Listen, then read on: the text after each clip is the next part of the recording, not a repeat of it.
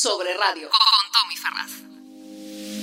Hola, ¿qué tal? Bienvenidos al sexto programa de Sobre Radio, el podcast para profesionales de radio, aunque en realidad es el séptimo. Y es que el mes pasado hicimos el programa en directo desde el Mercat Audiovisual de Cataluña en Granollers, donde se celebró el día 7 de junio la jornada Podcast In-Out sobre nuevos territorios del audio digital. En ese programa tuve la oportunidad de charlar con los organizadores del evento, Josep María Martí, presidente del Observatori de la Radio de Cataluña, y Nicolás Mular, de Actuonda. Por desgracia no hubo streaming en directo como estaba previsto, y en el vídeo que la organización ha subido a su canal de YouTube no se escuchan la mayoría de respuestas de Josep María Martí por un problema con su micrófono. Vamos, que no tuvimos mucha suerte. Para compensar, en el programa de hoy, que va de podcast, una de las voces de radio invitadas al programa es precisamente Nicolás Mular, que hace balance de Podcast In-Out.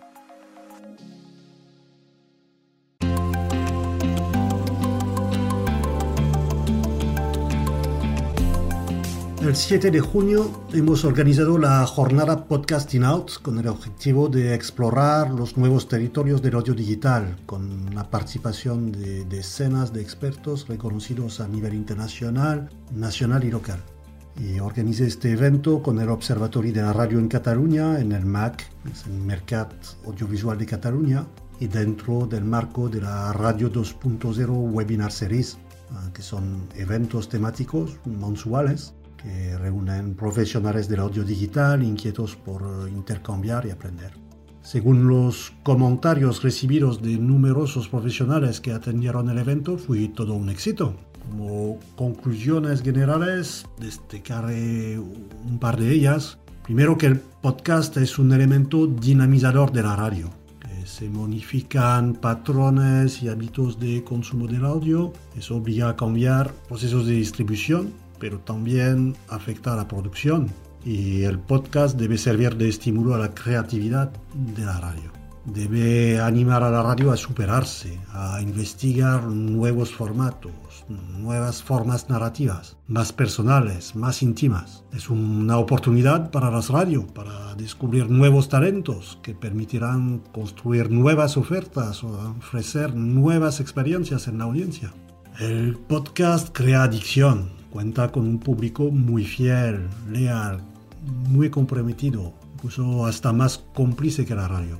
Y la radio, tanto en su formato lineal como podcast bajo demanda, son soportes diferentes, pero existen muchos espacios comunes. Y la radio y podcast son muy complementarios, ya que la radio digital no se puede limitar al streaming en directo y al replay online. Para las radios no es tarde para explorar estas oportunidades, ofrecer nuevas experiencias con el objetivo de llegar a ofrecer en un futuro próximo una experiencia audio unificada, personalizada entre el lineal y el on demand. Sin duda, el podcast permite también captar audiencia joven y así rejuvenecer a la radio. Los grandes retos que quedan para el podcast, seguramente el de facilitar el descubrimiento del audio. En este terreno se habla del SEO audio o incluso en su monetización, para establecer consensos sobre métricas que corresponden. Estoy seguro que la implicación de Google que vemos por los medios a través de su buscador, su app dedicada, ayudará mucho a popularizar el podcast. Y quedará por ver cómo Google deja el tema de la monetización. Eso, los monopolios no son nunca propicios a la justa repartición del valor. La buena noticia es que los oyentes parecen dispuestos a pagar por contenidos premium.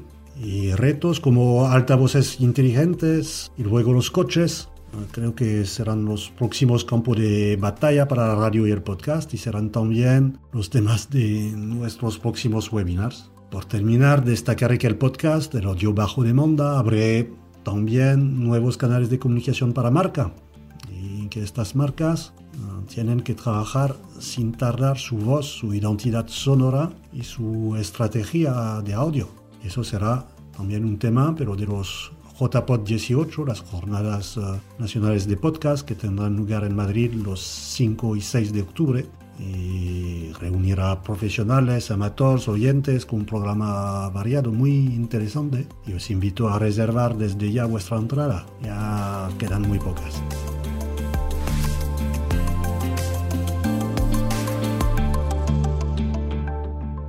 Voces de Radio. Hace unas semanas hablábamos de Wireless Studios. El grupo británico Wireless anunciaba la creación de un nuevo departamento centrado en la creación de contenidos bajo demanda a partir de las distintas marcas del grupo. Hoy tenemos en Sobre Radio a Álvaro Romero, editor en español de la emisora deportiva del grupo, TalkSport. Álvaro nos cuenta por qué era necesaria la creación de Wireless Studio y cuáles son sus principales objetivos. Los Wireless Studios van a ser el vehículo a través del cual ofrezcamos, creemos y emitamos todo el contenido de audio digital que genera nuestro grupo de comunicación, que a día de hoy cuenta con 2 emisoras de radio deportiva, una de radio generalista y otra musical, además de la sección internacional. La radio deportiva se llama TalkSport, también tiene su emisora hermana pequeña, que es TalkSport 2, la radio generalista es Talk Radio, la musical es Virgin Radio, y luego la sección internacional emite partidos de la Premier League en castellano, en mandarín y en suajili, además de otros idiomas que de vez en cuando también incorporamos al equipo.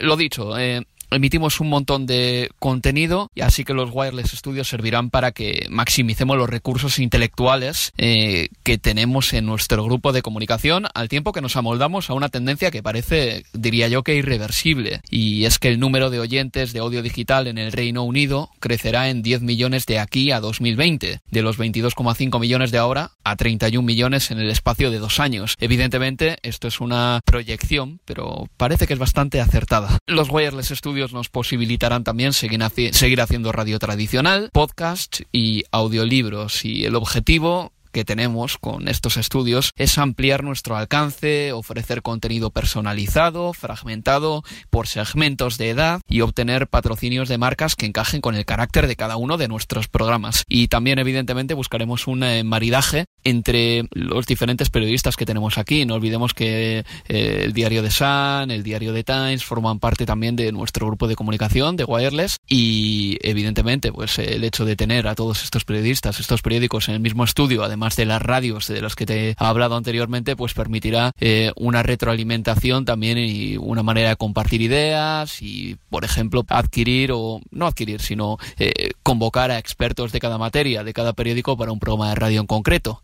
Creo que en general va a ser una especie de ruta de la seda esta que vamos a tener con los Wireless Studios, en las que compartir ideas y sobre todo ser capaces de sacar muchísimo contenido serán 2 de los aspectos más importantes y 2 virtudes que nos van a venir muy bien. Estás escuchando Sobre Radio con Tommy Ferraz. Hay 2 debates en nuestro gremio que me aburren un poco. Uno es el de la extensión del término radio. Nos lanzamos a sentenciar que Spotify no era radio cuando se lanzó. Ahora algunos se preguntan si los podcasts son radio o no. Siempre estamos reclamando una redefinición de qué es radio y qué no. El otro debate que me aburre un poco es el de si la radio tiene que ser en directo. En realidad, este está relacionado con el debate anterior. Si no es en directo, ¿no es radio? Uf, qué pereza. El oyente ni participa de este debate, ni se lo plantea. Y creo que el profesional de radio debería tener una actitud similar a la del oyente. Hay multitud de perfiles de oyente con hábitos de escucha distintos. Unos más cercanos al abuelo de transistor en el oído para escuchar la jornada de la Liga de Fútbol, y otros que solo escuchan audio cuando devoran capítulos de sus series preferidas en Podium Podcast. Sí, he dicho series. La posibilidad de escuchar contenidos de audio bajo demanda de forma individualizada es relativamente reciente en la larga historia de la radio. Tiene muchísimo recorrido por delante, pero estoy convencido de que el audio en directo seguirá estando justificado en el futuro. Cada vez será más habitual que el oyente consuma audio de forma lineal o no lineal, dependiendo de la necesidad que quiera cubrir y del contexto de escucha. Los deportes y la actualidad al minuto seguirán requiriendo de emisión en directo, posiblemente no a través de una sola emisión, sino a través de multitud de streaming simultáneos cubriendo distintos eventos o acontecimientos. Mientras, otros contenidos que no requieren de inmediatez se beneficiarán, gracias a la distribución no lineal, de estilos narrativos distintos, de tiempos más pausados, de análisis más profundos y de una mejor experiencia de escucha gracias a la postproducción. ¿Por qué deberíamos ser los profesionales activistas del directo o fundamentalistas del audio bajo demanda? La existencia de este nuevo oyente híbrido nos trae nuevas oportunidades profesionales, se abren nuevas puertas para el talento, la experiencia y la creatividad de los creadores de contenidos de audio.